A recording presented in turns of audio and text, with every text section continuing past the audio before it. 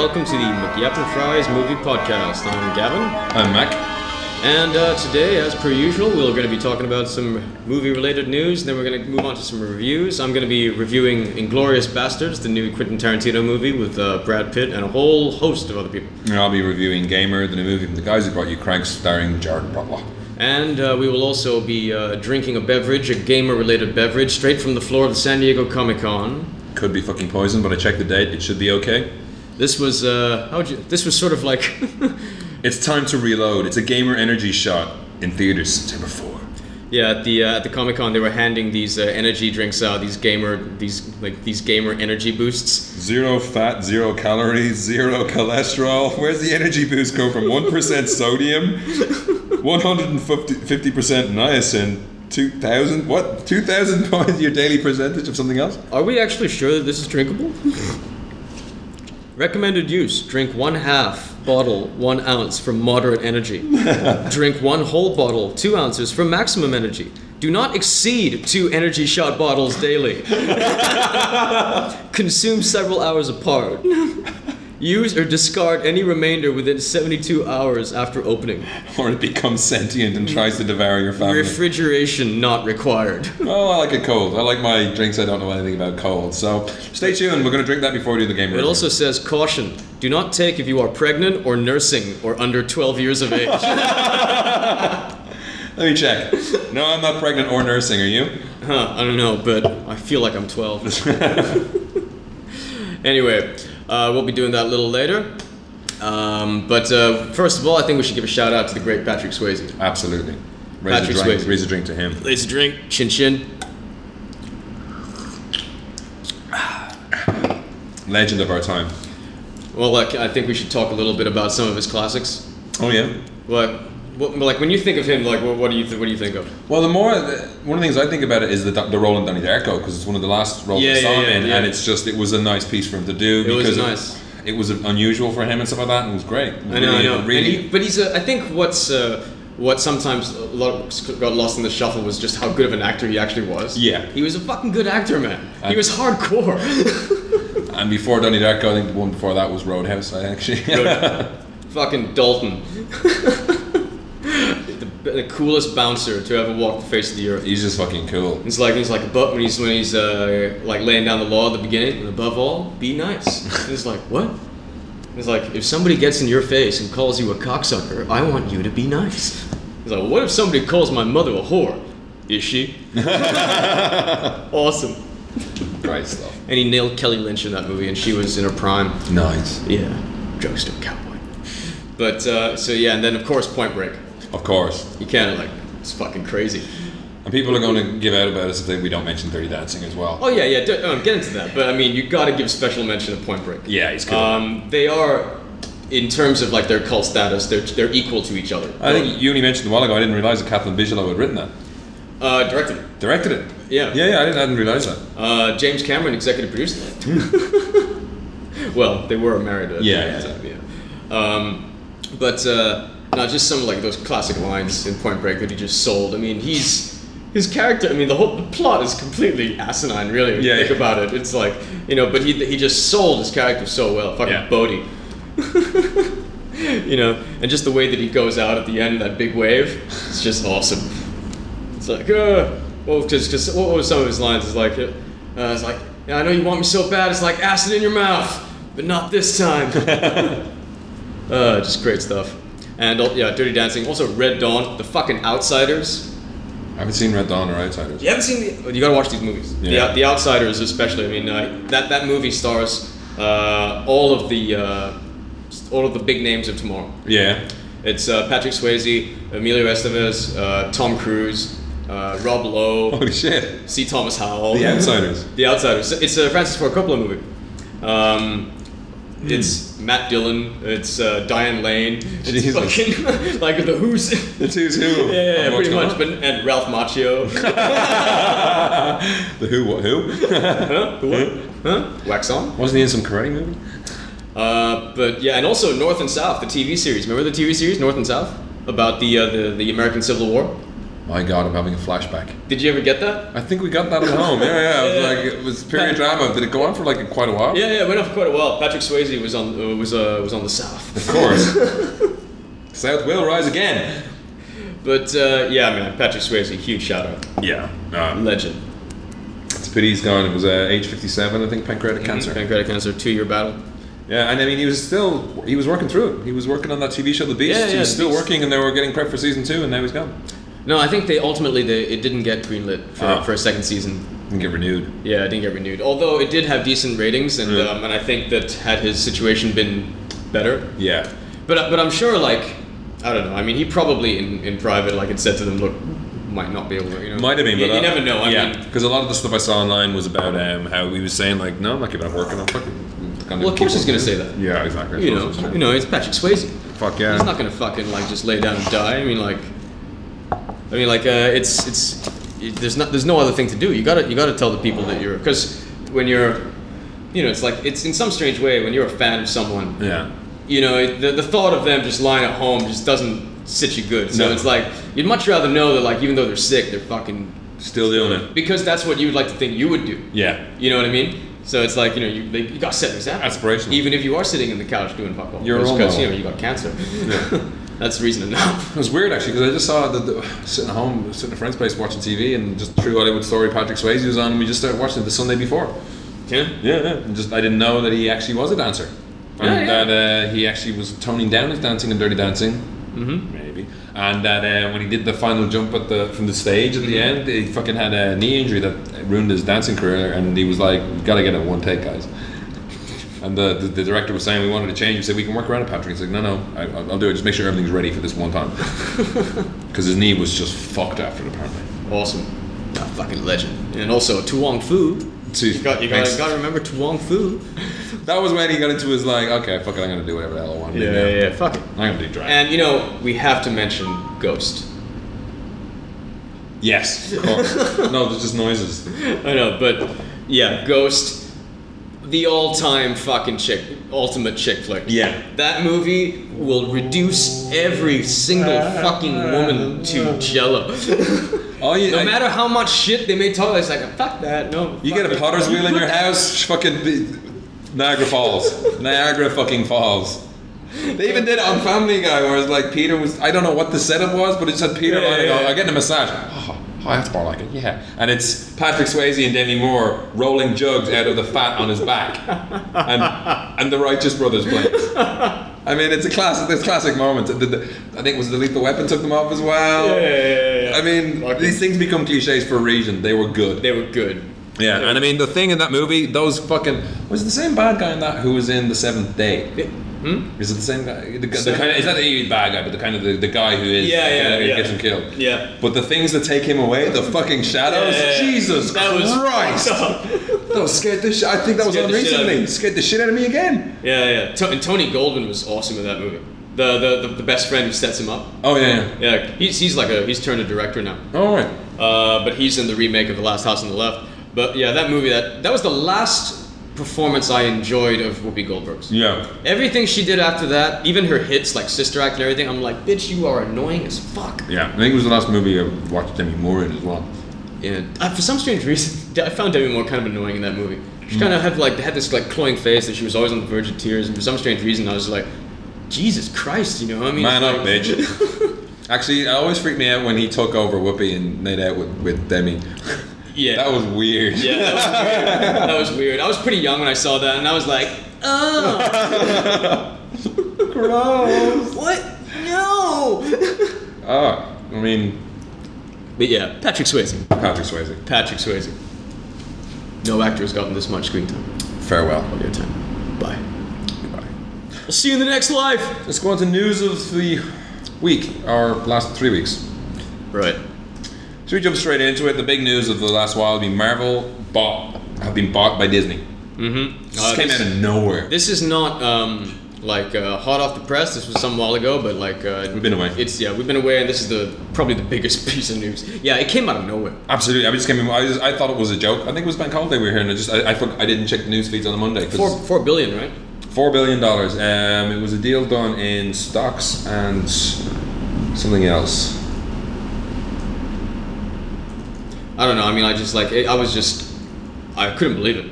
Stock and cash. Yeah, there's just something about it that just seems wrong. Yeah, I mean, the internet was plastered with Mickey Mouse as Wolverine the following day. It's like, this is what we're getting, or Modok. Not Modoc, Modok. It's just, no, it just seems like too fucking weird. Although, you know, I mean, like, people have gone on the record and said that, you know, that they're not going to mess with Marvel characters. Marvel characters will still be what they are. They're going to leave their shit there. There's a lot of talk about how they want to have the same relationship that Disney have with Pixar, but Pixar essentially own Disney pretty much, seemingly. So the only thing that kind of, like, might give me hope in that regard is that if it's more of a relationship between Marvel and Pixar, because there was some news that came out. They were talking about John Lasseter meeting them. They had some sparks were flying, but not in a way of like new boss, old boss. It was in the fact that like creative sparks were flying. Yeah, and also like remember there was that small little rumor on the net that Edgar Wright was going to be teaming up with Pixar for Ant-Man. Something along those lines. Yeah, I mean, it turned out to be bullshit. Yeah. But just the thought of that for a second, I was like, whoa, that could be really fun. You know, like Edgar Wright and Pixar, I think that could be really fun. Yeah. You know, so in that regard, you know, like the more I think about it, there are very cool potential like creative possibilities. However, I guess it's just like my sort of idea of Disney over the last few years has just been of a machine. Yes. You know, and it's like, more and my impression of Marvel has always been the opposite. Even though it is a machine, it's a totally different thing. You know, I mean, Disney wouldn't have done Civil War. Disney wouldn't have done Civil War. Yeah, exactly. Where they find out half the heroes are dipshits. Essentially, if you haven't seen Civil War, it's like, you know, all these aspirational characters basically turn into dickwads. Yeah. I mean, actually, the Marvel Universe owes a lot to fucking Brian Bendis. He's a crazy motherfucker. What he's willing to do with these characters, it's like, just insane. You crazy fuck. They're all Skrulls. No, that never happened. Peter Parker never got married. Fuck it, magic. It's magic. Don't ask. But he's just got a gift for dialogue. Yeah. His dialogue's just awesome. I mean, like, he's one of the few writers, like I read his stuff and it's like, yeah, this is still the writer of Torso. Yeah. You know what I mean? But anyway. We're not going to see, it doesn't seem, we won't be seeing probably any kind of tangible movie style output of this for a while, or any impact of this for a while. Yeah. One of the things that they did say was that the deals with my main concern is that I just don't want Marvel to turn into a focus group victim. Yeah. You know, like because it's very well known that Disney focus groups the fuck out of everything. Yeah. You know, except the Pixar movies, because Pixar says, "Fuck off, we own you." Yeah. So let's just hope that it's a partnership between those guys. Like that, yeah. Because I mean, if let do it, like, I mean, like we've seen what Marvel can do under their own themes with Marvel Entertainment. If let do it could work out beautifully. They just would have a bigger budget for these things, you know. Yeah. They did say that the deals they have currently with Paramount and Fox stay in place. So I think Fox have the X-Men, Daredevil, and Fantastic Four. Fantastic Four? Yeah, and Silver Surfer. And Silver Surfer, yeah. And the Paramount have Iron Man, the Avengers. Who has Namor? Who has Namor? Is it Namor or Namor? My whole fucking life, I just keep calling him the Submarine. I'm not sure. There was something. Is it Namor or Namor? There was something later in the week I think about. Was it Joel Silver was working on some hero and it was taken off him? I heard like Namor was like Jonathan Mostow. Yeah, but it wasn't Namor. It was something else that Joel Silver had been working on. Swamp Thing. No, that was DC. Was it? Yeah, they took it off him. Swamp Thing is DC. No, he was talking about Swamp Thing, but wanting to do that in 3D. No. It was a separate story that said it was either Sergeant Rock. No. Didn't he have Sergeant Rock for a while? There was some. It was just basically they've been pursuing it for quite some time, whatever the movie was, and it's now been, you know, they had the option to renew the option, and they weren't given it. Or they, you know, sorry, the owners of the rights had the option to renew the option. They didn't renew it because obviously this was something they're taking it back in house and see what they're going to do. All right. But Disney said they'll wait and see when the time comes, when it comes to whenever the deals run out, like when it gets to Iron Man 3 or 4, maybe they'll take it in house and see how it goes from there. Well, we're just gonna have to wait and see how this pans out. Yeah, but I think it's because it just came out of nowhere. Yeah. You know, it's like I saw it, I was like, what the fuck? Fucking Mickey Mouse, you know? It's like, yeah. Well, fucking Disney and Marvel is like, I would never in a million years ever have paired them up. Yeah, never. But it is, I mean, even after that, and Stan Lee's lost it, dude. He's just living in fucking, you know. He's been a figurehead for quite a long time. Everyone's just a spider friend. Yeah. Hey there, spider friend. And he ends all the sentences with Excelsior. But related to this as well, DC Comics, Paul Levitz left as president and they set up a DC Entertainment. Mm-hmm. Yes. You see this as well? Yes, so this is kind of reactionary. It's like, yeah, very reactionary. Very. It's like, what the fuck? It's like, hey, we're doing shit serious now. We're not fucking around anymore. We've been fucking around, but we're not doing it no more. I know. I just laughed when I saw that. It's like, now we have DC Entertainment. Well, what the fuck? Well, the only impact seems to be that Paul Levitz said, I don't like what you're doing, I'm out of here. But you know what? It would have been so much better for them if they had just not done anything. Yeah. Just stuck how they were. I mean, they're the distinguished competition. They're supposed to be distinguished. It looked like such a case of like, well fuck you. Yeah. Look, we got a group. Look what we've done. And it's for sale. We got a group of people here. See, we're creative. We matter. And because they do it, it just seems like such an immature thing. Yeah, very much so. But that's comic books, man. Yeah. Yeah, we're like talking about being adults, and what we're talking about, 2 comic book companies. Hey, it's business, man. It's money. It's hard dollars. It's hard cash. I'm like concerned because one of them has joined forces with another company that makes cartoons. If you just think about that for a second. One of the things I heard was like, we're adults. Think about it, right? Does this mean that you'll be wandering around Disneyland and like Wolverine will be killing the chipmunks? As part of the act. That would bring me back to Disneyland. That would. I would definitely go there. I would go there to see Wolverine eviscerate Disney characters. I'd want to see Wolverine kill Bambi's mom.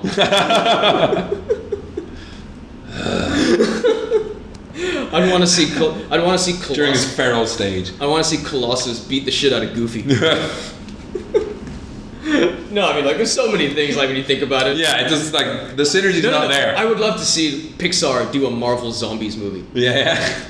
That could be cool. That could be so fucking awesome. For those of you who don't know, Marvel Zombies is this thing that started as a joke, and they milk it every fucking year. It's a universe where the Marvel heroes have become zombies. I know, but I mean, like, story-wise, I mean, like, I could care less. But visually, these things look awesome. You see Spider-Man with his jaw rotting off, and he just wants brain. The Marvel Zombies toys are awesome. Yeah, they're fucking awesome.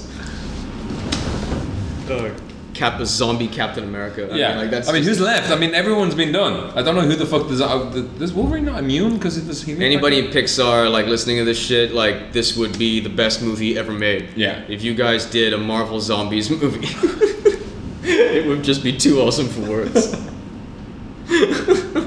I will accept Christ as my Lord and Savior.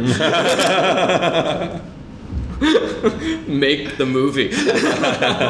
You accept John Lasseter as your Lord and Savior. It's all down to him. God. Moving on to the news.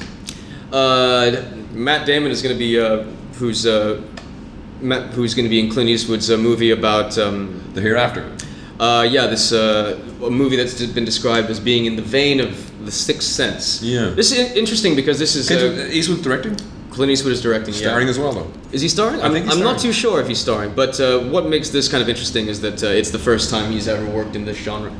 He's never done horror before. Yeah. And it'd be really interesting to see what he does. Yeah, because he's like the cop. He's the crime Ken Loach. It's like crime movies. Mm-hmm. And have you heard anything about the plot though for this? No, I haven't heard anything about it. It just said Sixth Sense style.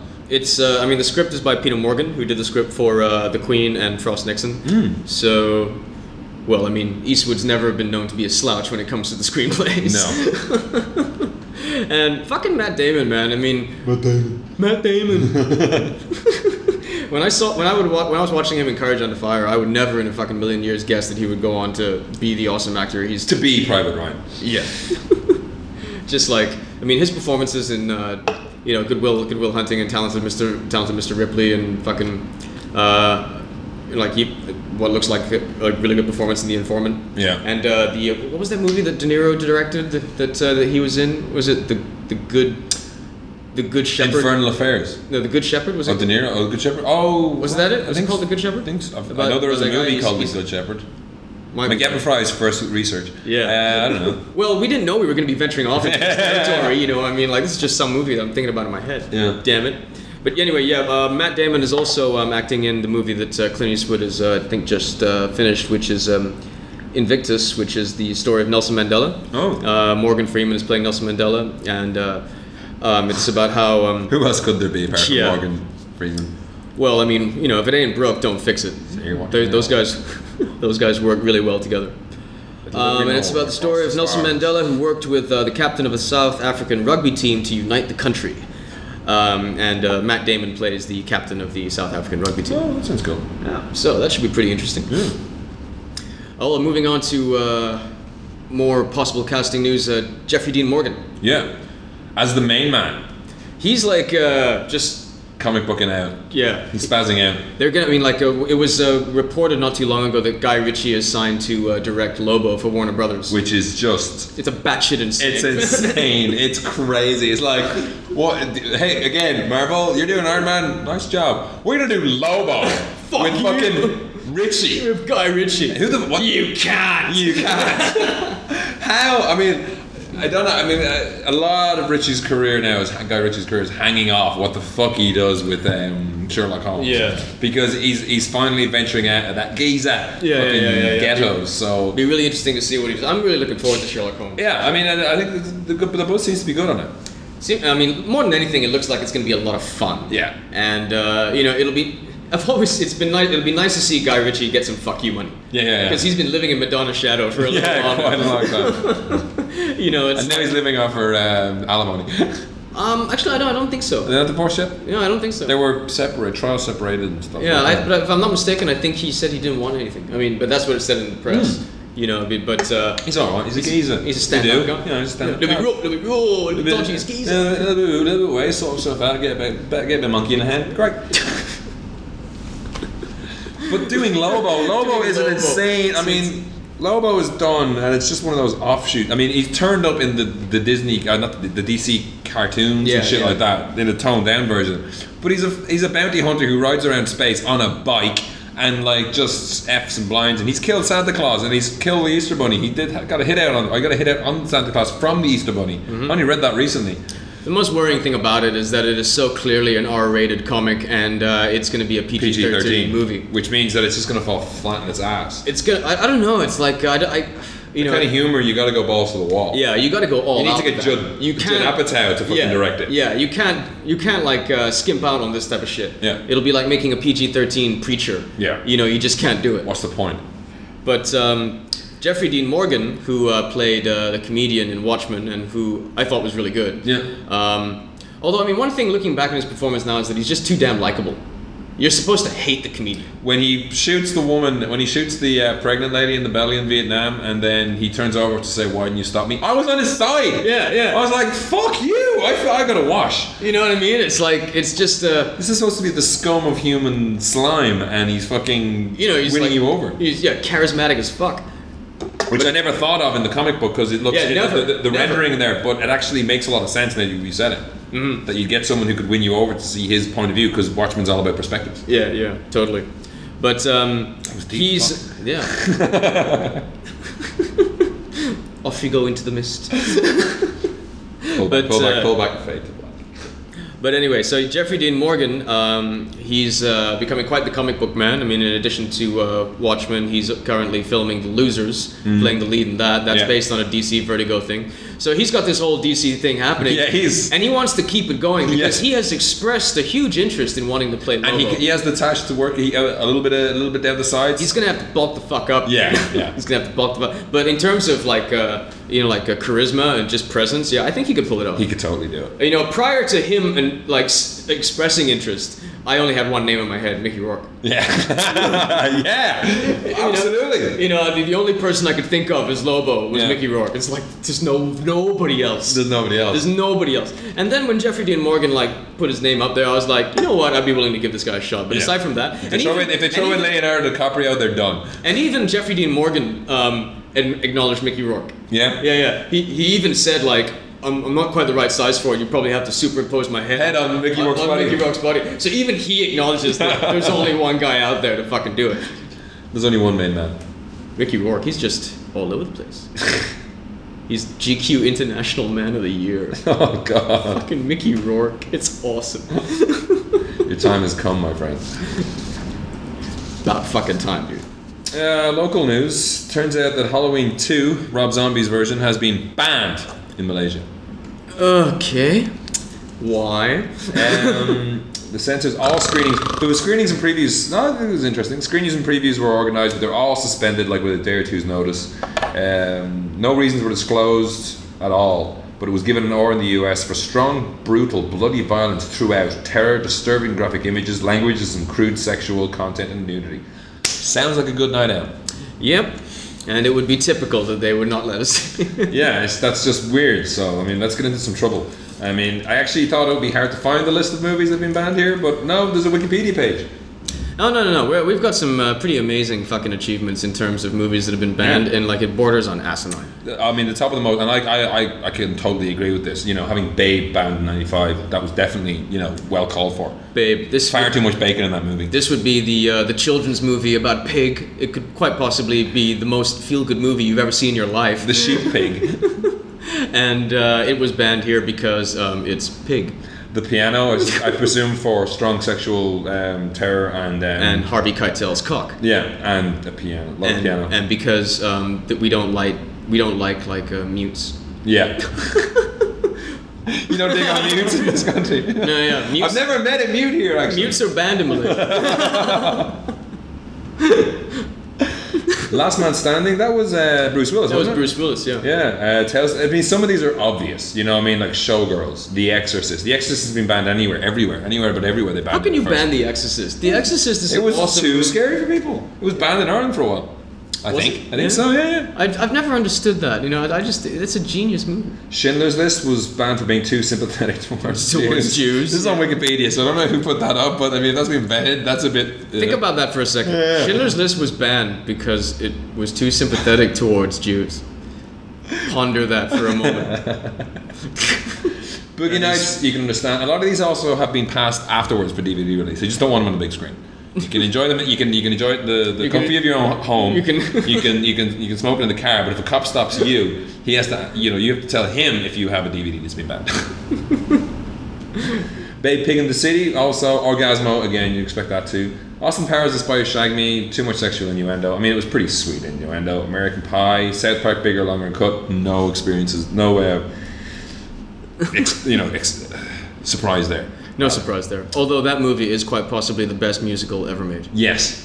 One that got me was The Girl Next Door with Alicia Cuthbert. You know, well, she's a stripper, I know, but still. She's a porn actress. She's a porn actress? Porn actress. No, she's not a stripper, she's a porn But even with that, it's not that over the top, is it?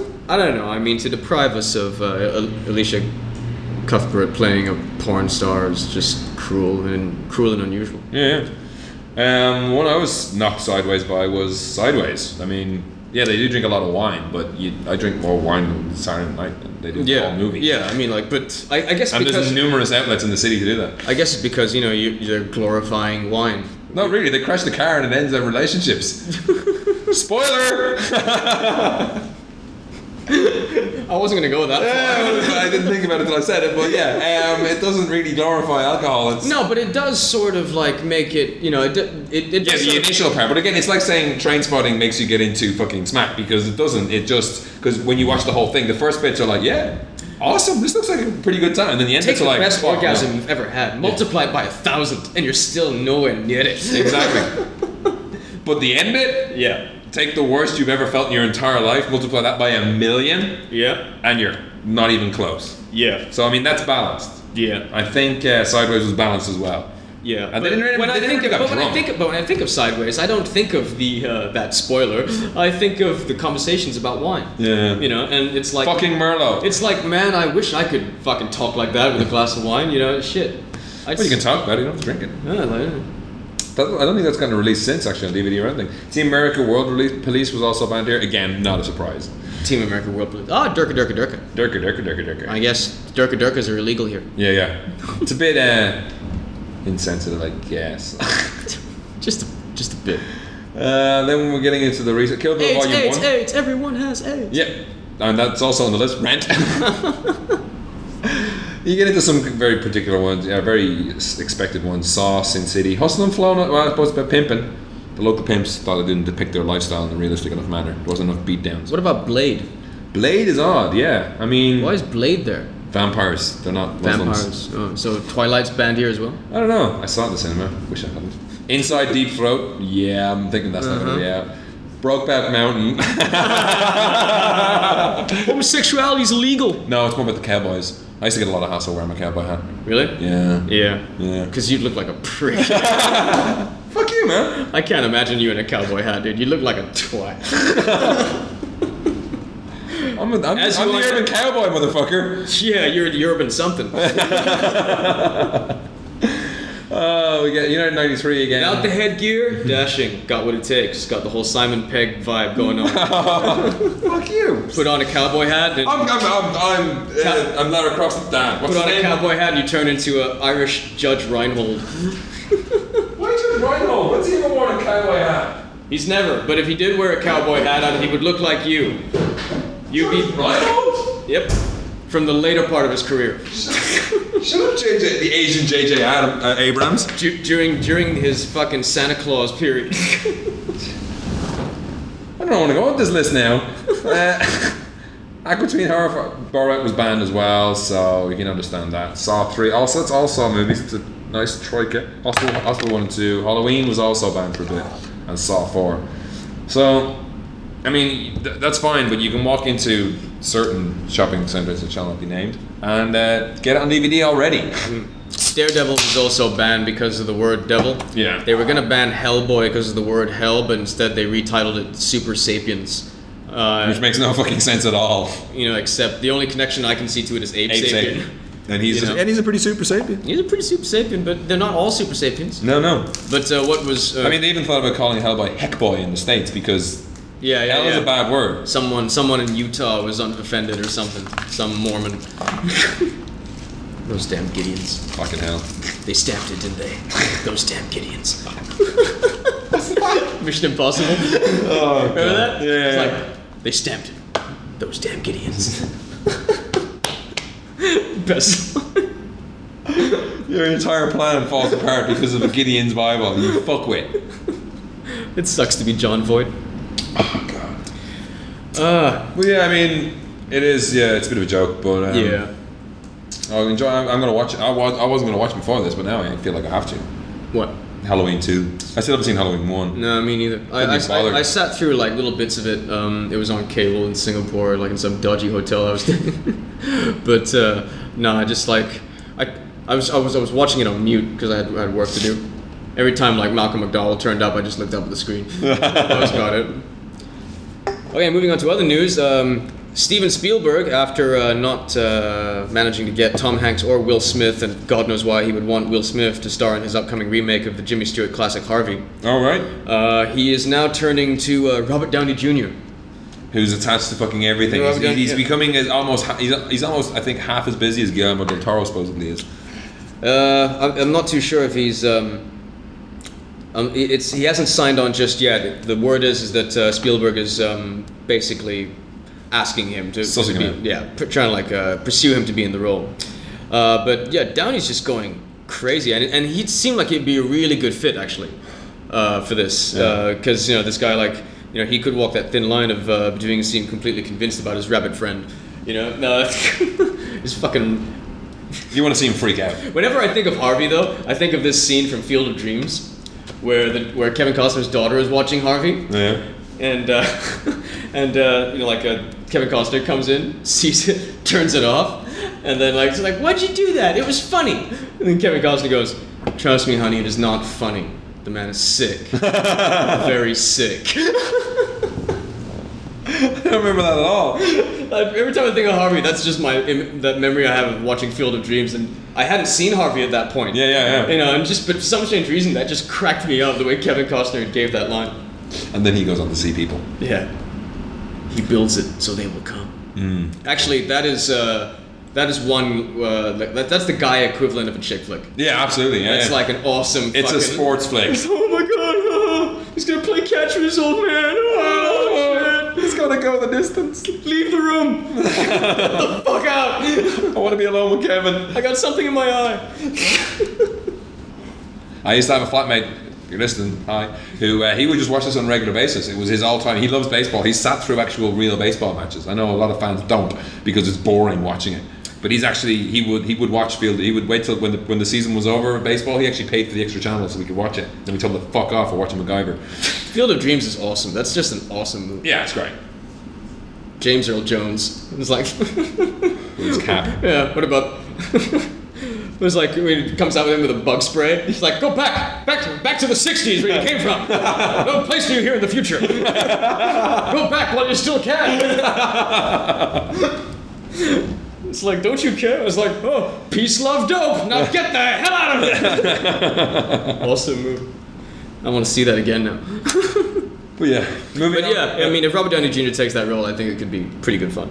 He's also, I think there was rumors this week by Jon Favreau considering, this is again not much news, but considering directing Aliens vs. Cowboys, because Downey is attached to that. Yes, he is. He's been attached to that for like quite a while, and it's Robert. I think he was attached to that like when the first Iron Man broke, right? Yeah. That was going to be his supposed follow-up. And then we can't get out of it. He's like, he's got to do it. So like, shit, if I'm going to do it. Well, he's working with the Star Trek writers, so it should be okay. The Star Trek writers are also the Transformers 2 writers. I know, and they're also the Fringe writers. Yes. I just can't remember which one's Orci and which one's Kurtzman. I can't remember the first name, so I don't want to go there. But thanks! Roberto Orci and Alex Kurtzman. I've got it the other way around. There you go. I saw the trailer this week. They were in the neighboring table. Yeah, I know. Name drop somewhere else, okay? Where else am I going? And if you know who those people are, email us in at mcyapandfries.com. Email at podcast, that's the one. It's been so long since we gave out the email address. Still no emails? No, I haven't checked. Jesus. Podcast at mcyapandfries.com. Yeah, if we're wandering too much, let us know. So the bit of news I saw was that, I think we mentioned a while ago how they had the clip from Defendor. Yeah. New Woody Harrelson superhero flick. And the actual proper trailer came out as well. And it does look like it's going to be really pissed off with the guys who made Kick-Ass. Really? Yeah, he's very much like, it's cobbled together uniform he has. He is slightly off his rocker. When's it coming out though? It was confirmed that someone's picked it up. It was done at the Toronto Film Festival. It was official choice. Because Kick-Ass is coming out in April. Yeah.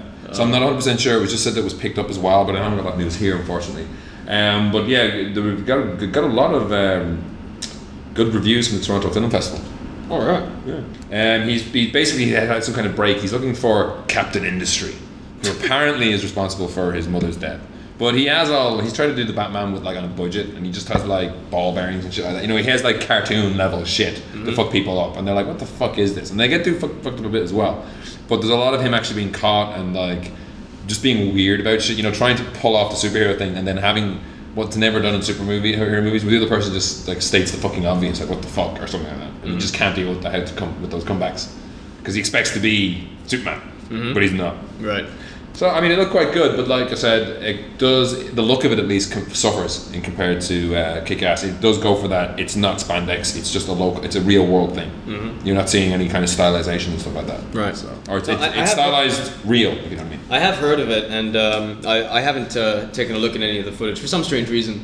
Yeah. Like I've seen it there. I've had the opportunity. All I had to do was just click, but for some strange reason, just didn't. You're lazy. Fuck. Probably. But also, I mean, having said that, I do like the idea, and I do like anything fucking Woody Harrelson does. Woody Harrelson's just good value for me. Yeah, I mean, I didn't have time, unfortunately, to watch all the pre-publicity shit that's come out in the last 2 weeks for Zombieland.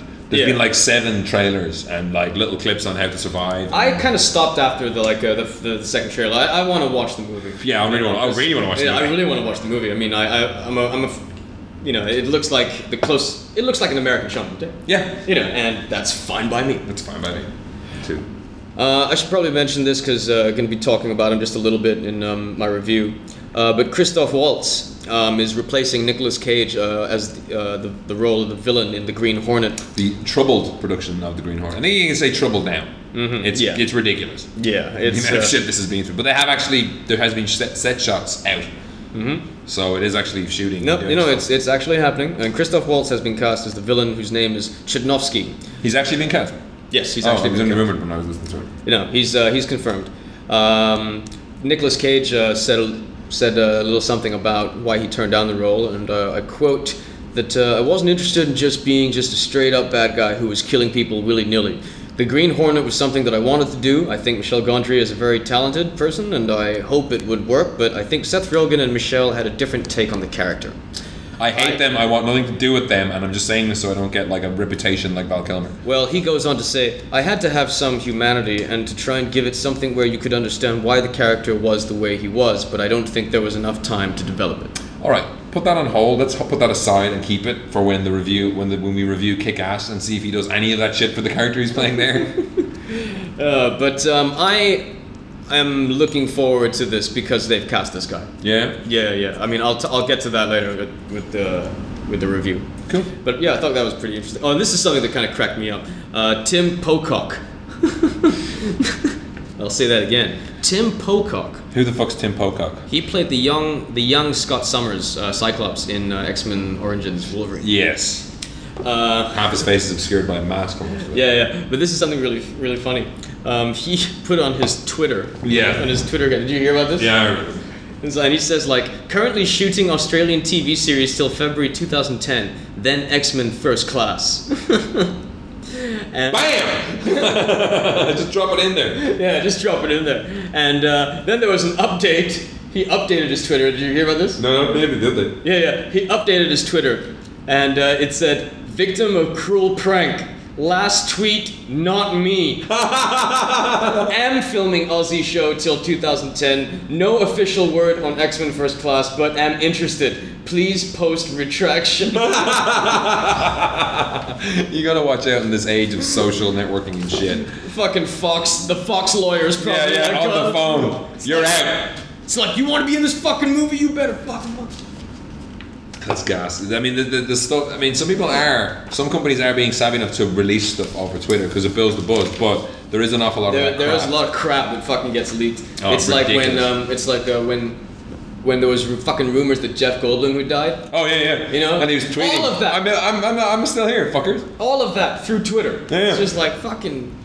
Did you see the Daily Show thing? Oh, the Colbert Report? Yeah, that was fucking funny. Genius. If you look online for a Colbert Report, Jeff Goldblum death, it's genius. They're playing footage from Australia of him supposedly dying in a fall, and Jeff Goldblum's in the corner, but Stephen Colbert won't believe it because his Twitter pals have told him, no, he's dead.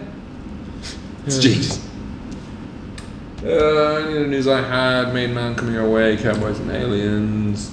Bad Boys 3 was also rumoured to be kicking off. Columbia Pictures has hired Peter Craig, who wrote The Town, which I think you mentioned either offline or on the podcast about Ben Affleck directing. Ben Affleck is directing and on the podcast. He's also wrote the Cowboy Bebop adaptation for Fox and Keanu Reeves. That's turning out to have a pretty good cast. Ben Affleck's next directing movie, called The Town, based on a novel by Chuck Hogan called Prince of Thieves. Yeah.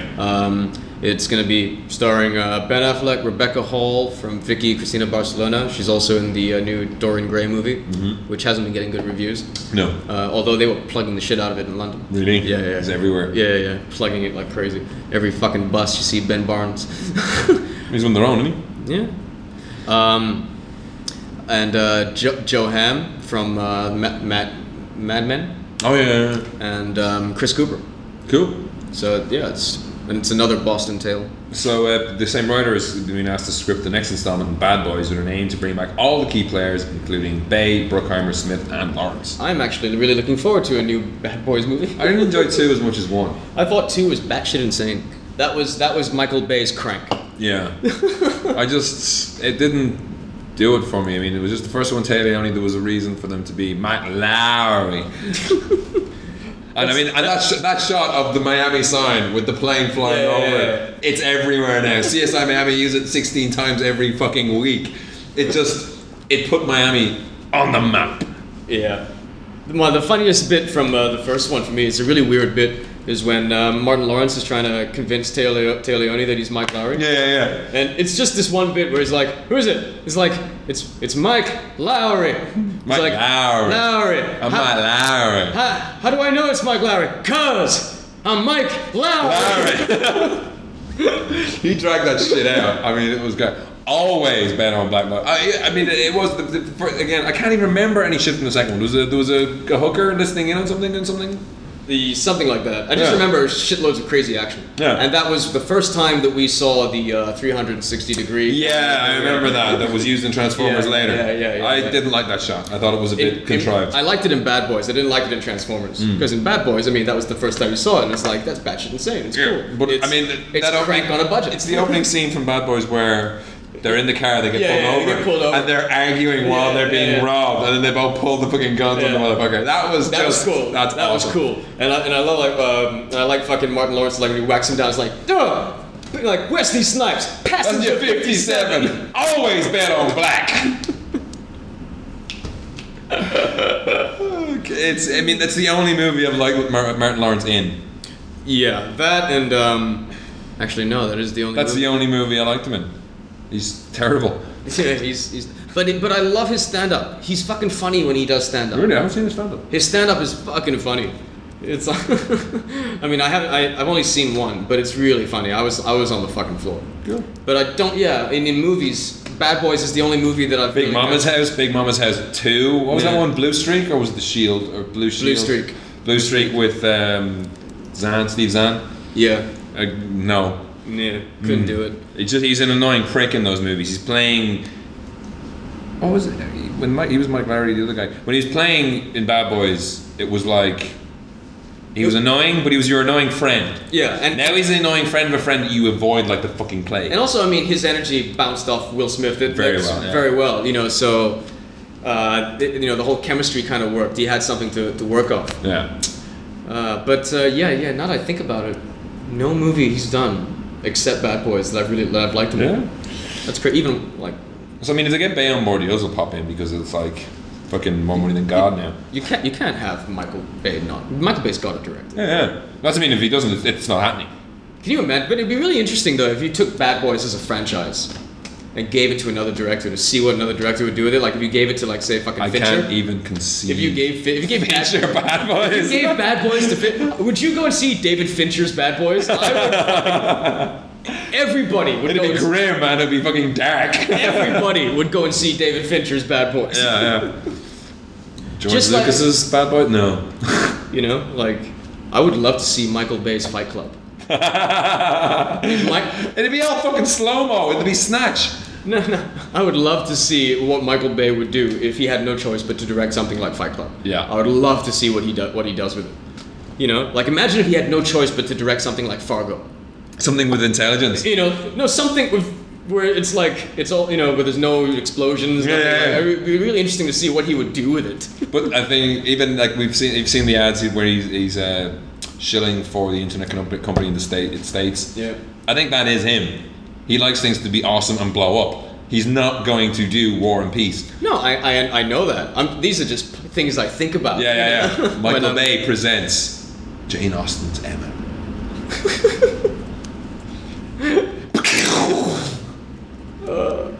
Mr. Knightley, think about a peach. Oh God. He will be. They had the rumors of those movies of was it Pride and Prejudice and Zombies, and there's also another one now with what was it? Something else with Predators as well. Someone was trying to do. Oh yeah, I can't. Pride and Prejudice and Predators, and something. The other one was Sense and Sensibility and Zombies. Was something along those lines. It was either of those. I thought it was Pride and Prejudice and Zombies.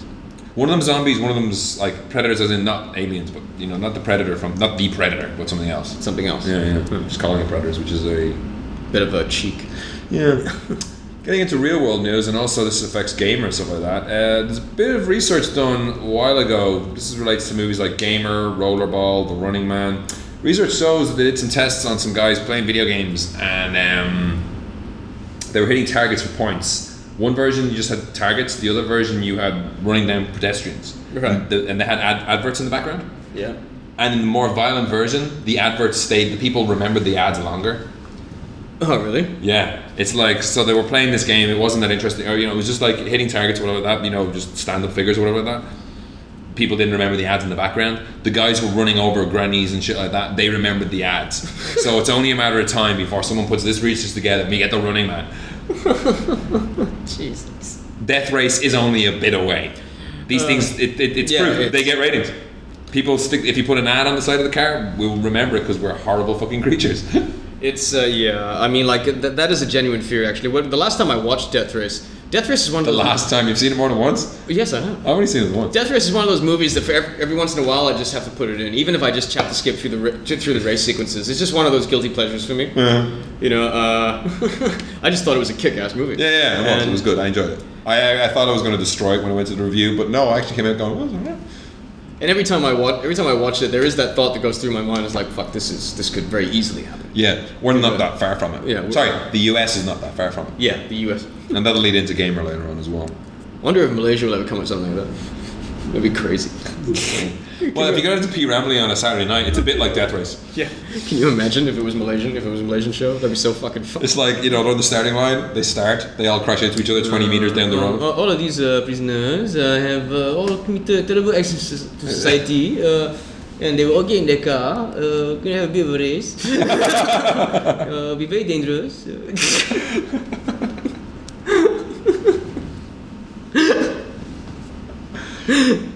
No.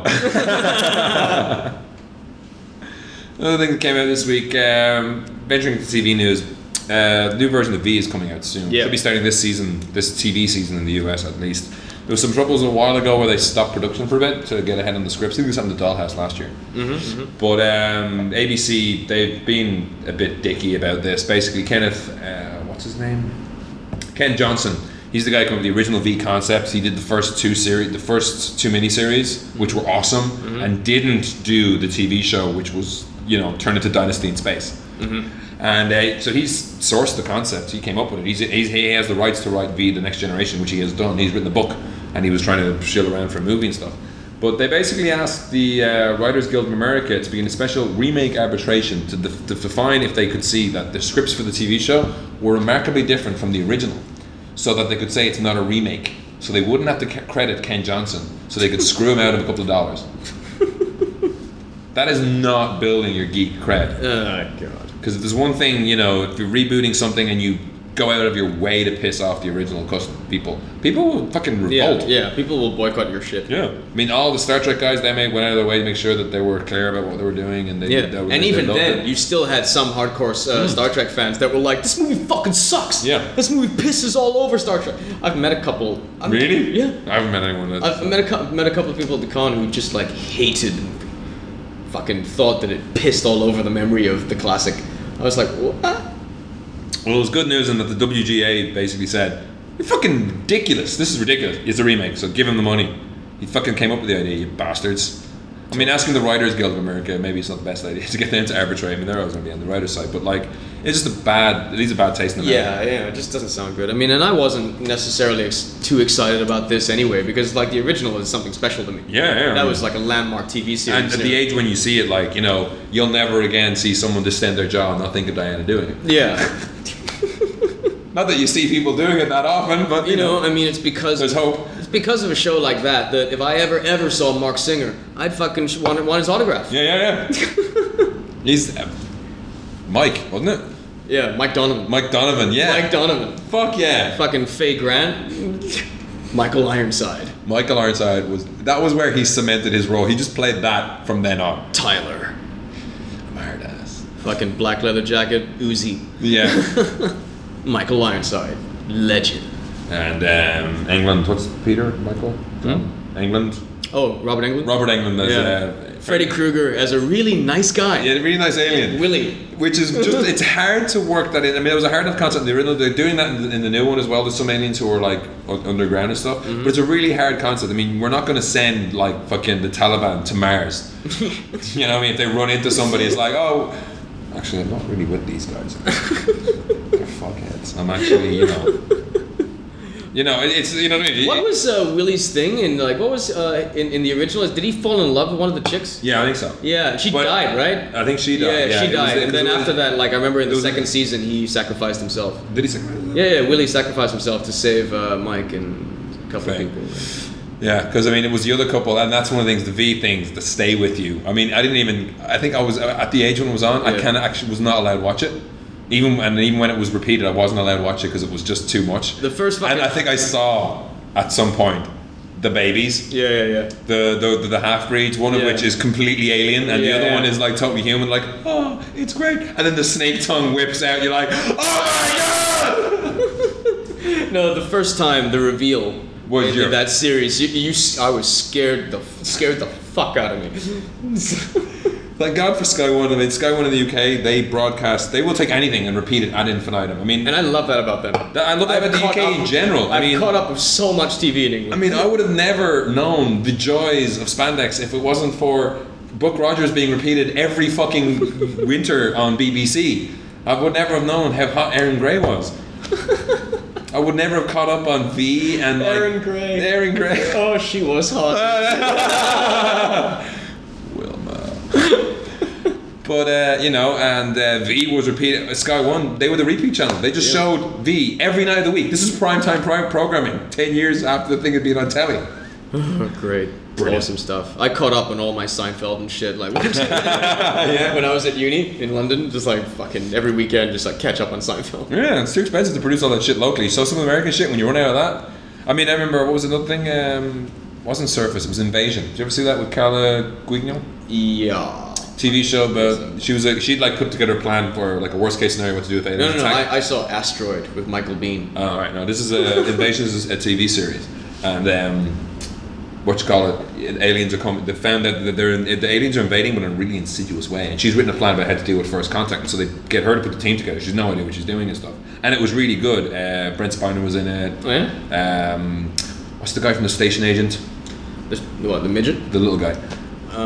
The little person. Peter something or other. Peter something. Yeah, he's been in like loads of other shows as well now. But really good. Unfortunately, Channel 4 didn't quite stay current with the creators to know that it had been cancelled when they spent like fucking millions advertising Invasion on the TV channel all over the UK, and it was like, this is the next fucking Lost. And by the time they were one episode in, it was already cancelled. So it does bite them in the ass sometimes in the UK. Yeah. But once it's about 10 years old, yeah, you can catch it. Nah, it's an awesome show. Fucking V. I want to go out and we can download. we can source a copy. We can source a copy. I wouldn't mind watching that again, actually. Yeah. But there's a part of me that's kind of scared to watch it again in case it's shit. It is a bit shit. but when you see it again, like I said, 10 years after the fact, like it was only 84. Apparently, it got bigger ratings in the Olympics that year. Oh yeah. Yeah, because it was the LA Olympics were on in 1984, and it was bigger than that. I always remember every time you see the first paragraph was always when V was on, it was bigger than the Olympics. But yeah, 10 years later they showed it on Sky One all the time, and yeah, the mini series is fantastic. The series sucks balls.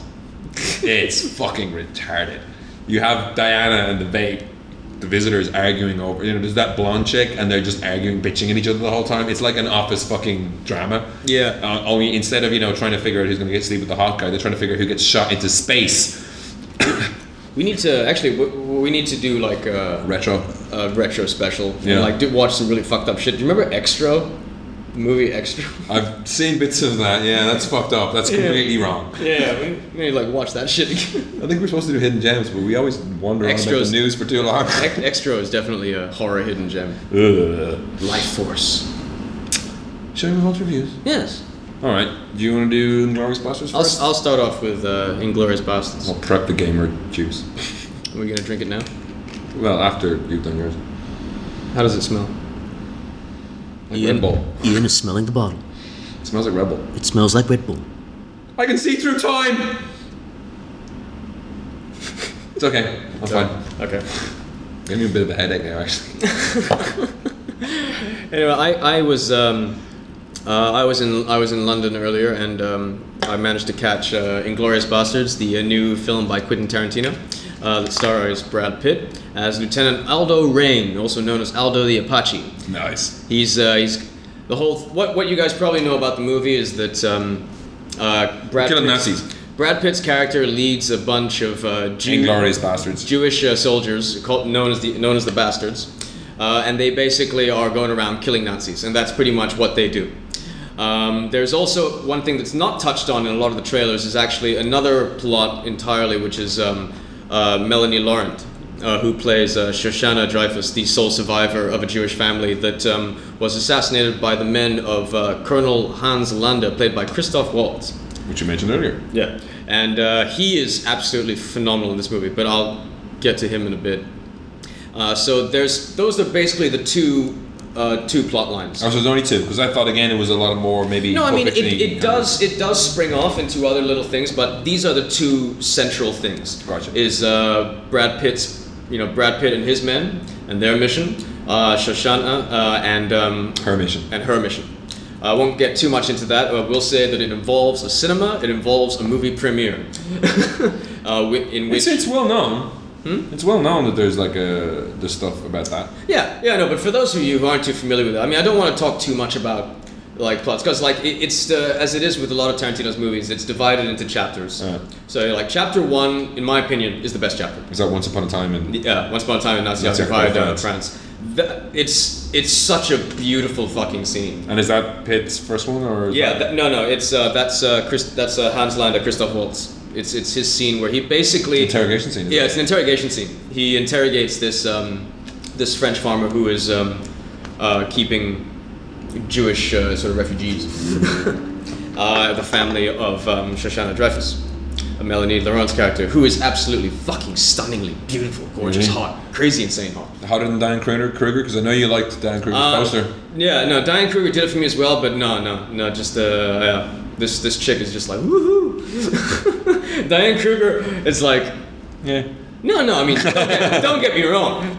No, not to, like very. You wouldn't kick her out of bed for eating crisps. Very easy on the eyes, indeed. Yeah. I guess I just liked the Shoshana's character a bit more. Yeah. She's more screen time. Although Diane, yeah, she does. She's actually the closest thing to a lead the movie has. And I had heard that in the pre-publicity stuff. Yeah, I mean, Brad Pitt his character is essentially a supporting character. And he is his men consist of Eli Roth, who plays Sergeant Donnie Donowitz, also known as the Bear Jew. The Bear Jew. The Bear Jew. Yeah. He basically beats the shit out of Nazis with a baseball bat. Nice. Eli Roth can't act, dude. I was going to wait for you to do a bit more review before I ask how is he. I'll get to that in a minute, but I'm just going to say that. Till Schweiger, who is in the new Uwe Boll movie that you want to see. Far Cry. Yeah, he's the lead in that. He plays Sergeant Hugo Stiglitz, who is a Nazi. They're Jews themselves, aren't they? Yeah, but he's a Nazi killing Nazi. Oh, right. Yeah, he just like within the Nazi army, just basically like killed all these fucking Nazi soldiers. And when he finally gets caught and he gets sent into prison, the bastards had heard about him, so they broke him out. It's like, we're fans of your work. Genius. How would you like to go professional? I like the way it's just like the bastards had heard about them. They call? Is it mentioned in the movie? Yes, they call Inglorious Bastards. The word Inglorious I don't hear. They are known as the bastards. Nice. And I do like that. And also B.J. Novak as PVC Smithson Yukvich. Omar Doom as PVC Omar Ulmer. There's quite a few of them. I mean, and Michael Fassbender turns up. Later in the movie. He's very good. Is he? He's very good. Very slick. I've only really seen him in 300, but there's been a lot of other things saying he's very good in it. Is he in Fish Tank, that new movie that came out as well? Yeah, he's some other things. He's in Fish Tank. He's the lead in Neil Marshall's new movie. He was in the King Arthur movie, wasn't he? Was he in that as well? I can't quite remember. With Children of Men guy. Yeah, I think so. Yes. Yeah. But yeah, he's an up and comer, and he's very good. And he plays a British soldier who also happens to be a film critic and has written some books on film. And I like him already. His character's name is Lieutenant Archie Hickox. And he's the closest thing to another plot line where he comes in halfway, sent by the British, to meet up with the bastards and to meet up with their informant, who is a movie star, German movie star, Bridget von Hammersmark, who's played by Diane Kruger. Ah, gotcha. And that's essentially their whole thing. And so that's their story. Shoshana's story is that 4 years she escapes. Hans Landa basically lets her go. Has the opportunity to kill her in the beginning, but lets her go. And then we jump 4 years later, and that's where her story starts, where she's running this movie theater. And this guy, what's his name? PVC Frederick Zoller, who's played by Daniel Brühl. And he's like a national Nazi hero, who's also a bit of a film buff. Sees her basically like changing the sign, the titles on the cinema, and starts talking to her, fancies her, and that's how the premiere ends up in her cinema. Because what she doesn't realize is that he's a national hero because he shot like a whole bunch of Italians from this watchtower, and Professor Goebbels, is making a movie called Nation's Pride, and he's the star, and it's about him. It's an ego project. Yeah. But you got funding, which is good. You got funding. Let's get funding for that. And so they decide they were going to have it somewhere else, somewhere more showy, but because this guy's got the hots for Shoshana, he convinces them to have the premiere there, and it's this big national swelling pride thing, and then the Fuhrer is there, and then so these things converge. Yeah.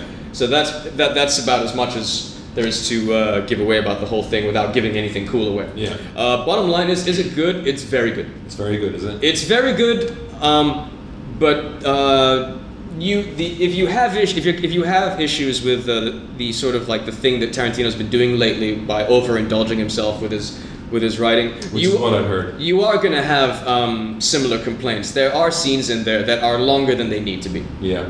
You know, just so you can hear his voice. For whatever the reason, it's too long. Is he in it? No. Good. He's not in it.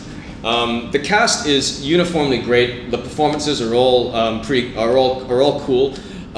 Mike Myers turns up as Michael Fassbender's boss, and he is completely distracting.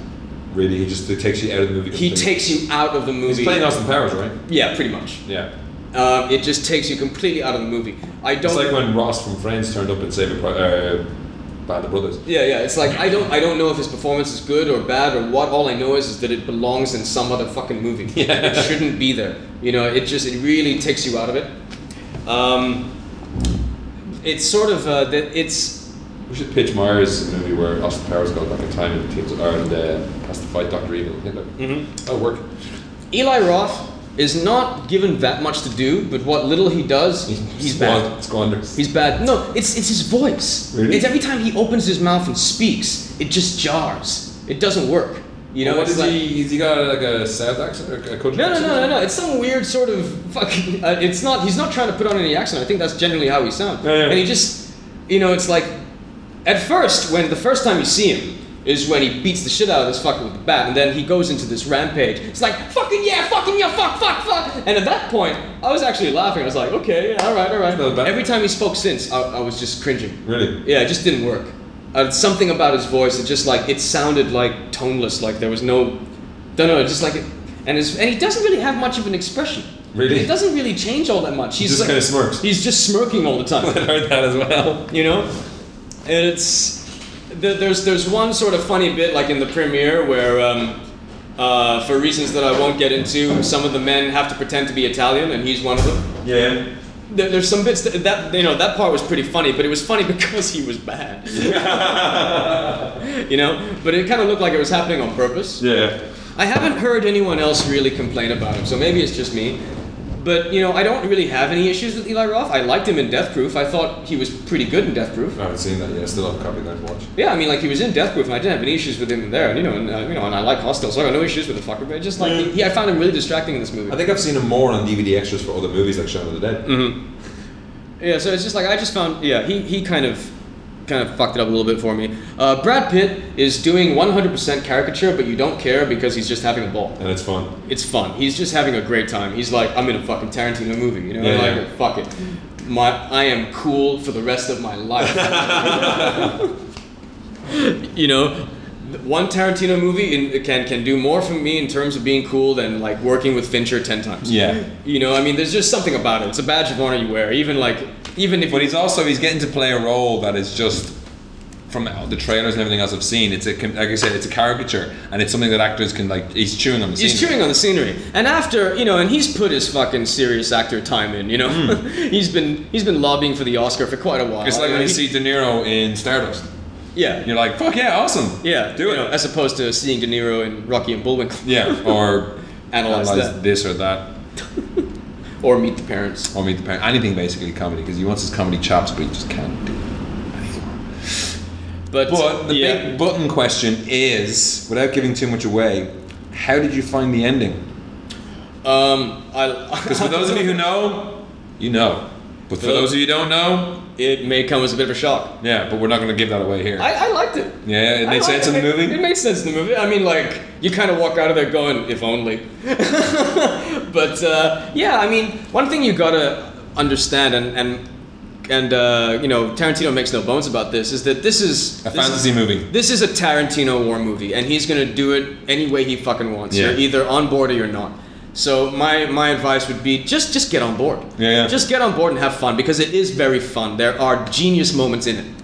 There are, it's the thing with Tarantino that makes you forgive his shortcomings, because when he's good, great. he's untouchable. When he's bad, he's horrible. Yeah, exactly. And there's no horrible moments in this movie. Yeah. There are indulgent moments. There are slightly boring moments. There are moments where it's like, what the fuck? Let's just move along, please. Yeah. Let's just, can we just move along? You will definitely be saying that to yourself a couple of times, but it's nothing that I think will affect your overall enjoyment of the movie. I mean, it's still very fun. How long is it? It's 2.5 hours. Okay. It's a 2.5. It's long. Yeah. And Christoph Waltz, who plays Colonel Hans Landa, also known as the Jew Hunter, he's astounding in this movie. You cannot take your eyes off him. And he performs in English, German, French, and Italian. Wow. It would almost like hang. The casting of this character is so crucial to find someone. A lot of the movie is in subtitles. Yeah. A lot of the movies in subtitles. I heard that, they don't do the zooming into the ear, Hunt for Red October effect. They actually, German speak German, French speak French. Yeah. American and speak the movie weird. is all the better for it. Yeah. The movie is all the better for it. Especially like the opening scene is just like great for me. Yeah. The Once Upon a Time in Nazi-occupied France, that was just such a genius short film. Yeah. You would have been happy just watching that. If that was just a short film, watching that, I'd be like, that's fucking awesome. This director's up and coming. We should give him some more money. Because it really sets the tone of Colonel Hans Landa, that character, just the presence that character has. Because of that scene, every single time you see him again after that, you're just mesmerized. Just mesmerized by that, and it's all to do with like the impact that he makes in that scene, just his performance alone, and also the guy who plays the farmer, who's being interrogated. He is also fucking awesome. He looks familiar. I'm sure I've seen him in a bunch of stuff, but he is also very, very good. It's just a beautiful, beautiful scene. Cool. But yeah, I highly recommend it. I mean, especially coming after Death Proof. This is huge. It's not his best movie. It's not Tarantino's best, but it's a very, very good film. Holy shit. What? It's coming out here. It is? 22nd of October, Inglorious Bastards, Action War. Sweet. Be heavily cut, but still. Is there much sex in it? There's no sex. Excellent. No, wait. There's one scene. Might like to cut There's that one much. scene, and it's like, it's funny. Is there a lot of swearing? A fair bit. Because violence passes most of the time. It's just the swearing and sex that doesn't get passed. Not as much as some of the others. I mean, because a lot of it's, in subtitle. Sweet.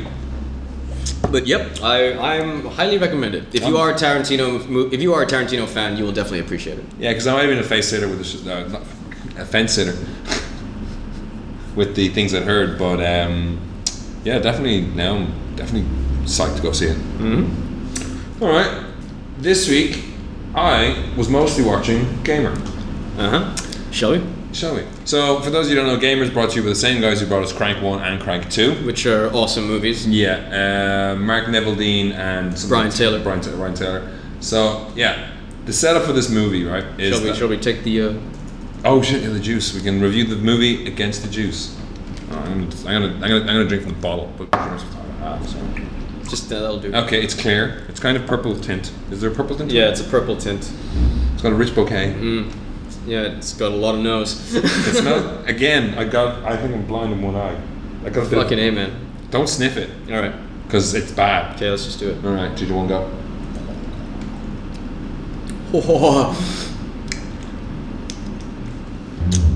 Tastes like cough medicine. Damn fool! You should never mix your drinks. Oh wow. My mouth is wearing a woolly jumper. Yeah. What the fuck? That does taste like something I've had somewhere, probably drunk. Not that I've drunk it, but I've drunk all drunk. Tastes like yogurt. It doesn't taste like yogurt. I like yogurt. Tastes like strawberry yogurt. Damn, can't get any more. Feeling pumped. Feeling that, yeah. Fuck it, yeah. I'm feeling cranked. All right, time for the review, motherfuckers. Let's game. Like the drink, it's a heavy hitter. Oh, it's a heavy hitter. It's intense. It's extreme. It's in your face. It's got no cholesterol. Let's just put it this way: you taste it. Yeah. I got to think of a metaphor now for that fucking movie against this. The setup of this movie, anyway, is that it's one of these movies where and I hate these things usually, where there's one piece of technology that's changed the world, but it doesn't seem to affect anything else. And that always annoys me, because you look at Blade Runner, there's replicants, but there's flying cars, there's weird shit, there's computers that are odd. There's people are wearing, there's umbrellas that light up. It's a world, and we know. I mean, people put MP3 players in cameras. Right. You can buy a camera with an MP3 player. It's totally redundant. There's no reason for it, but like that is how pervasive that technology has gotten. So it really pisses me off when I see a movie like this, or a future movie where they have just one thing different. Strange Days did it, and it was just like, well, they should at least have a... Everything's the same except the squid. Yeah. So this does do, and quite cleverly as well, a lot of background is put into this. So there's a game called Slayers, and what it is that video gamers at home can control real people. They put this shit in your brain that turns it into a fucking laptop, and you can hook up to it. Yeah. It has they even go to that point of like playing to the tech crowd to say this gives your brain an IP address. Right. Yeah, they actually say that. So it starts with this battle, this montage around the world showing you how Slayers has become the biggest sport in the world. So it's like people at home control these meat puppets essentially, drive them around through these video games, and if you get to 30, all the guys who are in this game are on death row, and if you get to 30, you get to go free. So there's a lot of overlap with Death Race in just the plot and also in the look, because it has that grey style. The majority of the colors. The trailer kind of has that thing, and Gerard Butler is kind of like a little bit of a Jason Statham knockoff. Anyway, he is. He's going that way. He's heading that way, definitely. And if he does a few more of these instead of doing fucking P.S. I Love You and what's the other one he's doing with Catherine Hegel? The Truth. That's abysmal. He's doing a movie with Jennifer Aniston. Yeah, he's got to lay out. I mean, P.S. I Love You. Just leave it, dude. Just no, or choose better romantic comedy scripts. Do not do any more. They're shit. But he's playing Cable, who is 27 wins at the beginning of the movie. So he's got 3 more to go before he can get out. Yeah. But the way it works is that he's not actually controlling himself, and like there is a delay between the controller doing something and the actual Slayer doing stuff. So he's actually called Cable. His name is actually Tillman, and there's a whole plot there in the background about why he's in jail. Mm-hmm. He's kept in jail because Ken Castle. He's good for ratings. He's good for ratings. He is Frankenstein from Death Race, but also he's just done that by accident because he stays alive because he's got the reactions. He used to be in the army and shit. Yeah. He used to be some of the time it's him, some of the time it's the other guy. Yeah. You see in the trailer the two of them talking. They don't have that at the beginning of the movie. Mm-hmm. It's the guy controls him, and there's no communication between them apart from turn me around. Because he can see something that the other guy's not aware of, but the communication's not two-way at all. Okay. So you're not even given the impression that there is this communication in the background. But it starts off with a battle that is it's what you'd expect from the guys from Crank. It's got all that shit from Death Race as well. Shit exploding in your face, people blowing up left, right, and center, crazy shit running around. A couple of nice gamer touches as well. There's like one real-life guy goes over to the corpse and just bounces up and down. It's like, oh god, he teabagged me. Or if any of you have ever played Counter-Strike, you'll know about bunny hopping. It's where instead of just running in a straight line where you can get shot, you hop. And if you're in a Middle Eastern setting on the level and all these special forces guys are jumping the whole time, it just looks odd. And it looks even odder in this. It's quite funny. But the setup is that this guy Ken Castle. How's it in terms of like the action, the censorship? The action didn't seem to be cut much. Okay. A lot more in the language area, but the main setup is that this guy Ken Castle, who's played by Michael C. Hall, who's from Dexter.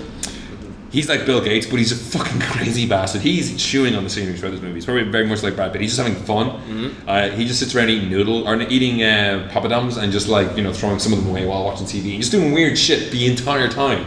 It's like, of all the people who try to take over the world, you don't see it. You know what I mean? Mm-hmm. But he invented this game first of all by doing Second Life. If you've heard of Second Life, it's a game where it's a 3D game. You go online, you can customize whatever the fuck you look like a bit like the Surrogates as well. Mm-hmm. A lot of overlap with different movies coming out recently. And you control this meat puppet as well, but it's more of a social thing, so you can do whatever you want. You can fuck whoever you want. You can look like whatever you want, and you see some of that in his wife because this is the game that came out first, and then they pitched it to take over the penal system. So it sets up that this technology was first quite benign, but then got a bit hardcore. Because you go straight into Death Race, it doesn't seem, realistic that they would just go straight to, okay, we've got a lot of people in prison, let's make them race and kill each other. Or let's make them run around and play controlled by other people and, shit happens. So there's some backstory to why he's in prison. His wife, unfortunately, and kid, the kid's been taken away from the wife. His wife is having to be an actress in this society game where she essentially goes in, they dress her in whatever this fucking huge... They found the most disgusting man ever He just sits at home with no top on, getting waffles, dipping them in syrup and dribbling it all over himself while he's eating it. And he's playing as her, so everything he says, she says. And like, there's a fantastic cameo by Milo Ventimiglia. Yeah. He turns up and his character, he's like in all fucking skin tight latex. Rick like, Rape. His name. He's Rick Rape. And he's just like twitching the whole time, whether there's some glitch with his software. And I think he's being controlled by a woman, and Amber Valletta as Jared Butler's wife is being controlled by this fat ugly dude, and the two of them are just talking about nasty things to each other. It's just But Cable's getting close to his ending. Sounds awesome. Those scenes will kind of work as well. There's the insanity of it. And with the crank guys, and this is actually comes to be a bit of a minus for the movie. They start off insane. They start off with a battle scene that's like bodies flying through the fucking air. They have the whole non-physics thing. You get shot with a few bullets, you fly through the fucking window and you fly back 16, 20 feet. After that, any action they do can't top it. You know what I mean? There's no progression in the battle scenes. There is a car chase, but you're just like, then you're totally, when the car chase hits, you're like, this is fucking Death Race. Because there's two fucking plow trucks going after him. But he figures out what's going on. There's another thing with Ludacris, the rapper Ludacris is in it as this group called the Humans, who have seen this technology could fuck up. People are, because this stuff, when you put it in your head, you can't get it out. So the people who are going into society, it only works within certain sectors of the city. They're set off to say, this is the Slayer sector and this is the society sector. Once you're outside that, it can't control you. But this shit replaces your brain cells. It duplicates them so you're the same person, but you can never get it out of your body. Right. And Michael C. Hall has a plan. And there's an awesome scene with him having a load of goons where he's actually dancing to I've Got You Under My Skin, because he's under the skin of Cable. And he's dancing, and all these prison inmates on either side of him, there's about 6 either side, they're dancing in time and doing a fucking show number. It's genius, just to for no reason, just to have them doing this. And then at the end of, when they get to the chorus, they all run in and try to beat the shit out of Cable. Awesome. But it does do, I mean, I remember when I first heard about this, I was thinking, this is the dumbest fucking idea ever. But they do play it well. The gamer who controls Cable, even Cable, when he gets some software up to humans so we can talk to each other and they're talking shit. And he's a fucking idiot, the kid. He's like, oh man, we got some Gibbs there, some flesh flying around. It's like, these are fucking people I talk to, you bastard. Like, could you shut the fuck up? Or if you want to get out of this, you gotta turn me loose. But he knows something about Ken Castle's plans, so they've sent people to kill him and all that kind of shit. And they go through the 3 battles he has left. John Leguizamo's in it a bit as a kind of a guy who just starts talking to him. Because again, you're just sitting, you're not talking, you're just not doing anything. What are you doing over here? You know what I mean? Fuck. John Leguizamo seems to be like doing a lot of these kinds of roles. He definitely is. He's playing the freaky John Leguizamo. He repeats everything all the time. What's this guy called? Because that sounds exactly like his role in the remake of Assault from Precinct 13. Yeah, is he kind of a twitchy fucker? Yeah. He's like a heroin addict, basically. Actually, there's one line of dialogue in Assault of Precinct 13 describing his character that I thought was pretty funny. He's like, look at him, he's twitchy. Like motherfucking Mike Tyson had a spelling bee. Speaking of Mike Tyson, looking very much like him is Terry Crews, who is set loose in the game. And all the gamers have, like, it's all pretty much flat because there is a lag between your movement, because they're like a full 3D AR suite that you don't control them via an Xbox controller. You control them via like moving and shit.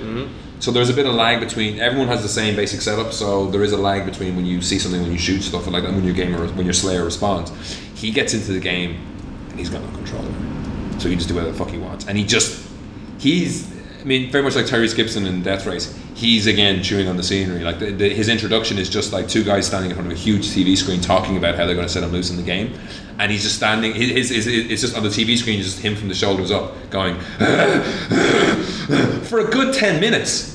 It's not just like and then vert off. It's actually just like him, and he's just, I'm gonna fucking kill something. He's also he's also in The Expendables. Yeah. And I mean, he takes off longer, and he's fucking ripped. I like Terry Crews. He's cool, and I mean, the one bit where the action does peak is related to him and a gun and a foot, and it's great. I hope the DVD release of Terminator Salvation has his stuff in there. Yeah, because he was supposed to be in it. He was the brother of Common. Common, yeah. Because like when John Connor climbs up at the beginning of the opening sequence, the camera pans and you see Terry Crews there dead. Yeah. So it's like, Terry Crews ain't gonna just turn up Yeah. Yeah. So hopefully that'll be in the R-rated version. Along with Moon Bloodgood's tits. Yeah, like I said, there's a lot of comparisons with Death Race, and very much like Death Race as well. It's not a movie that's going to change. It's not half as good as Crank. It's not? No, it's not. I mean, Crank is sheer cinematic lunacy. And there is a nice touch that I was kind of thinking, these are the guys who did Crank, right? Was that some other movie? But then the gamer who controls him, he's wearing a t-shirt, white t-shirt with digital print that just says Crank. And he's getting interrogated by Keith David in this at that point. Keith David, who you know is coming, because when they're showing ads, they show a lot of again, it's the world building is quite well done. It's nice. It's not subtle as such, because these are huge ads. I think they even have the Twin Towers. Oh yeah, with a banner between them saying "Cable, 2 fights to go to freedom," because it has that fucking WrestleMania vibe about the publicity for it. Keith David is just one of these actors who is a welcome addition to any cast.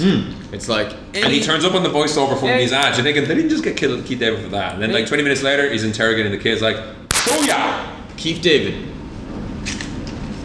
Never a bad thing. You fucking with me? He's just like... Yeah, every movie he's in is just elevated just by him being in it. He's the Black Christopher Walken. No. He is. He's not. He's close. He's not. Who's the Black Christopher Walken? The Black Christopher Walken? Fuck, I don't know. No black man's that crazy. Only honkies can be that crazy. Only fucking Italians can go. Oh wow. But so I mean, it's not a movie that you should really set time aside in your day. But if it's on, watch it. It's one of the better kind. It's a modern B movie essentially, and it is quite good. I mean, there are some good parts in it. There's a point where like they need to get ethanol. There's no vehicles to get out of the game zone. You need to get ethanol, and you're like the steps that lead to that. You're like, what the fuck is going on here? And then it all makes sense, and that was very, very clever. There's a reveal there. I won't say it on air, but it's nicely done, and some other shit as well. Like it's got its moments. Yeah. Terry Crews like grabs his wife and fucking beats the shit out of Jared Butler, and then gets him left. And then these these couple get in, and he fucking terrorizes them. And the other person, the wife can't do anything because she's being controlled by the other guy, and the other guy is like. When Terry Crews takes out his knife behind the couple because he's broken into the society area, and Amber Valletta is being controlled by the fat fucking home, and Terry Crews pulls out his knife to try and fuck with her head. Is like, I'm gonna kill these fuckers, and then she's like, do it, because the guy who's behind the controller is a complete fucktard. So, but when the lift doors open, there's fucking Jared Butler straight away. He's come down the fucking stairs. They didn't even show him. It's just like BAM! Cool. So cool bits like that. I'd recommend seeing it, but again, go see Inglorious first, I guess. And that's it. That's me going for this week. Cool. Let's look at the box office. Box office top 10 from Malaysia and the US. We're going to have a quick look at coming soon. Perfect Getaways next week. Hangover finally out the 1st of October, so we can catch that. Far Cry, a movie I know I'm looking forward to, in October as well. Uwe Ball. And 500 Days of Summer should be out as well on the 1st of October. I really want to see that. Yeah, I've heard good things. Sorority Road I don't care about. Whiteout's getting terrible reviews. Yeah, terrible reviews. Yeah. Fucking, I mean, I was looking forward to that. Yeah. Surrogates, we don't have to wait too long. I thought it was a bit further away than the 8th of October.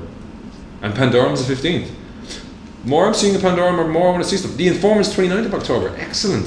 There's some good stuff happening. Good shit coming. Good times ahead from McGat and Fries. If you get any time to go see the fucking cinema, so I can see up.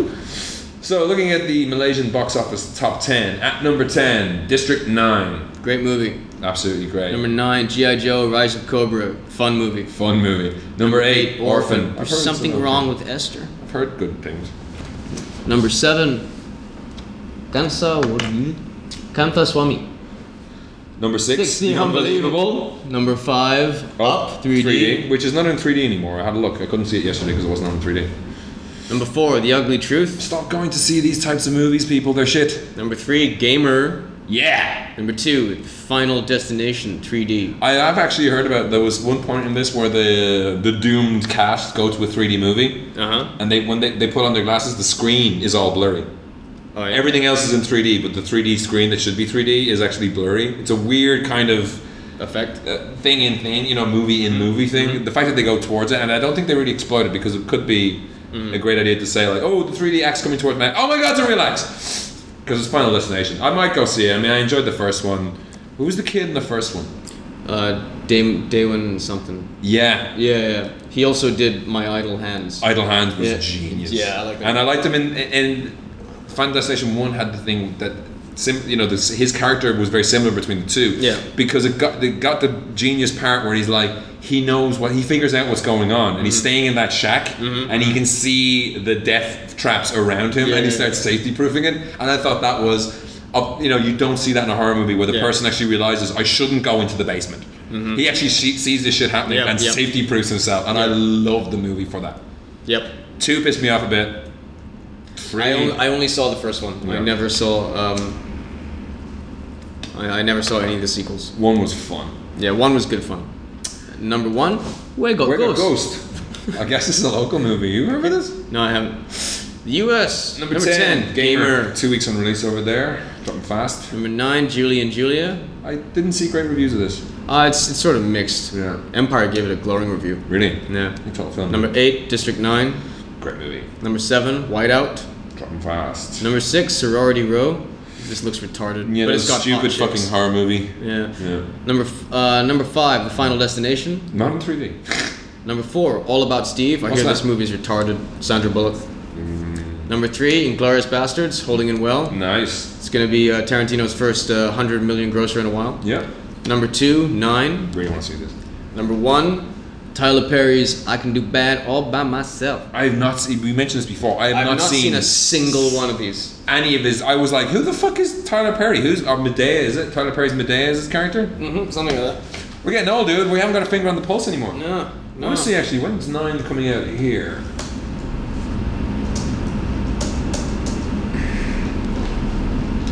I guess it's not coming out 9909. Wrong buttons. Yeah. 9.